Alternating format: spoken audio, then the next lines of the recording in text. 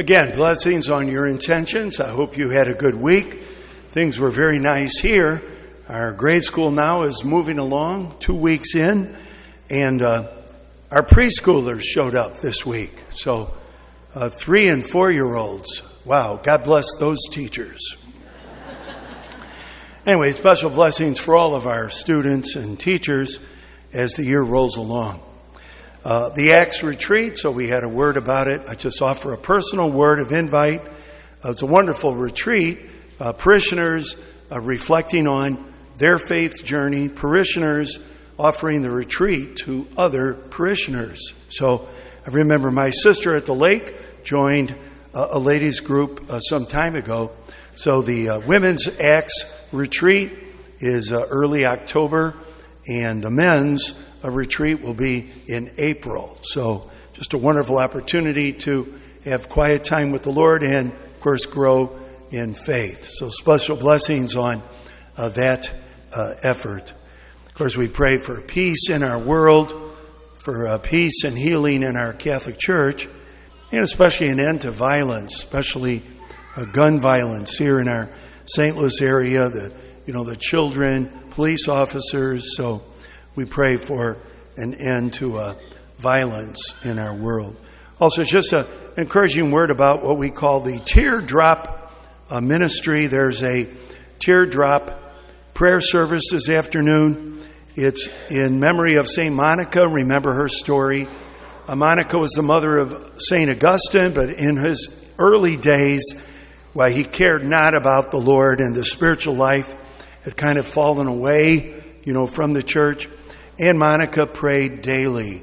In fact, offered tearful prayers.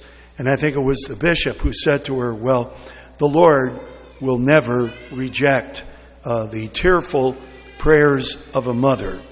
And of course, eventually, Augustine came back was converted, became the great Saint Augustine.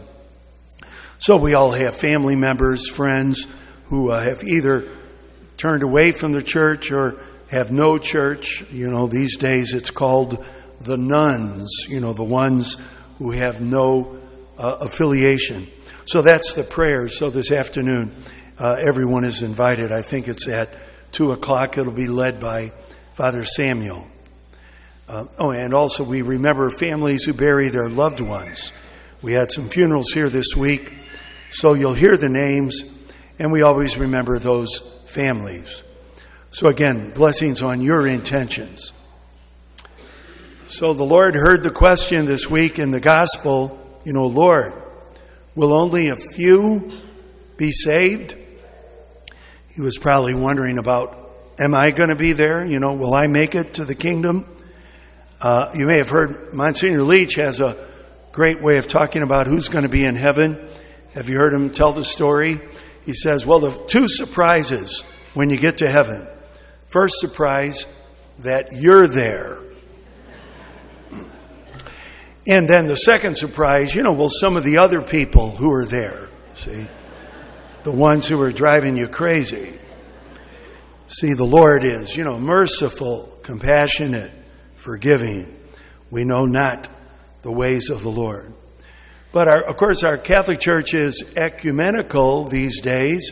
In history, it was rather restrictive, kind of brand X. Don't belong to that denomination. See, there's no hope. Some denominations may still preach that rather exclusive approach. See here, the first reading. I came to gather nations under every language, or the gospel. People will come from the east, the west, the north, the south, and they will recline at the heavenly table. Of course, our response, to God's invitation is important. And that's the gospel here. It says Jesus was making his way to Jerusalem. You could also say, he was making his way to the cross. He was making his way to the narrow gate. Now, from the human point of view, we would say, don't go that way. Turn around. Remember what Peter said when Jesus talked about the cross? And Peter said, God forbid that any such thing ever happened to you, O Lord. And remember what Jesus said to him? See, get behind me, Satan. You were thinking, judging like, human beings, not like God. I always think, well, how else are we supposed to think? Well, that's the importance of the Anima Christi prayer. I like to say that prayer after communion, to take on the heart, the mind, the soul of Christ. So, of course, the second reading has a key to it. It's talking about discipline, which, of course, becomes the word disciple. In our grade school, their discipline method now is virtue-based restorative discipline. When there's an altercation, why the teachers then talk about, now which virtue was lacking? Or which virtues should you practice to restore, your friendship? Or at least to have a little peaceful coexistence. So you see, discipline and, of course, disciple. And so that's Jesus. See, unless you take up your cross and follow in my footsteps, you cannot be my disciples. Wow, what a narrow gate, see? Of course, I love the story of Bishop Zippel. Paul Zippel, remember, from St. Louis, eventually became Bishop of North Dakota. And I may have shared this story, but he loved telling it.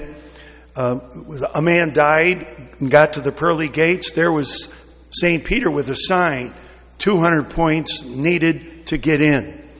And of course the man says, oh, well, I'm Catholic. And Peter says, 15 points. And the man starts thinking, yikes.